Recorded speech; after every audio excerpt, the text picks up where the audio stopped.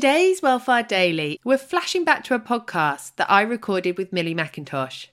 In that show, she shared her well-being routine that helps her feel mentally and physically good. Sometimes she's a runner, sometimes she's a workouter, and a lot of time she's a meditator, without giving too much away. This clip is from a show that we recorded during lockdown, so note the furlough reference. But I wanted to share it because for once, this celebrity team feels somewhat relatable. I'm Amy Lane, you're listening to Welfare Daily, and now I'm going to hand over to Millie. My meditation is only in bed before I go to sleep. So it's really not happening in the way it should. And I actually really want to start rebuilding it in by getting out of bed at 6 a.m. to do it before I get Sienna up. And that is actually manageable because now it's getting like lighter. I keep waking up really, really early anyway, and I just lie in bed thinking about my day anyway. So I need to just start getting up and going and like finding a place to do it. So I'm going to start building it back in. I listen to a Calm, like on the Calm app, sleep meditation. Actually, Hugo started listening to it now as well. We'll be like watching TV and he'll be like, "You going to bed soon?" And I'll be like, "Yeah." And he'll be like, "You're going to listen to the sleepy meditation thing?" And I'm like, "Yeah." It's like, "Okay, what time? I'm coming." We both lie there and fall asleep to it. It's like, it's so nice. You go into a really good sleep. It's like a body scan, and she just has such a calm voice. And I'm normally asleep by the end of it. And that's normally at like 9 p.m. Oh, I hear you. I'm all about the 9 p.m. bedtime. It's necessary. Like 10 p.m. honestly, it feels like a really late night. I feel like a bit of a loser. But, you know, you've had a long day and you've got to do it all over again.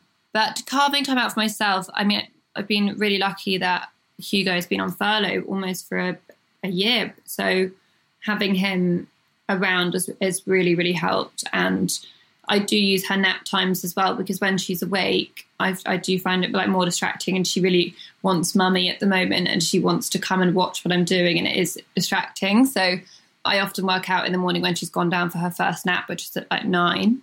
And you have it almost like as a non-negotiable in your day. Are you like, right, the 3 things that need to happen today are X, Y, and Z? Yeah, so I plan out like my weeks for the days that I'm going to work and shoot content and do stuff like that. I have to slot different things in my diary. And then for my workouts, I normally try to commit to doing like 3 strength training a week and then running kind of like twice a week. And then I do try and walk every day. But it doesn't always happen. I'd love to say I do my 10,000 steps every day, but it doesn't always happen. But if I've done some kind of exercise that day, then that's ideal.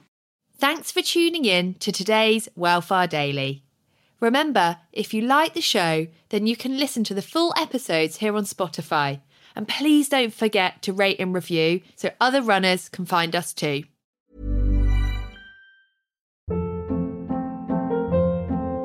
Hold up. What was that? Boring. No flavor. That was as bad as those leftovers you ate all week. Keke Palmer here. And it's time to say hello to something fresh and guilt-free. Hello Fresh. Jazz up dinner with pecan-crusted chicken or garlic butter shrimp scampi. Now that's music to my mouth. Hello Fresh. Let's get this dinner party started. Discover all the delicious possibilities at HelloFresh.com.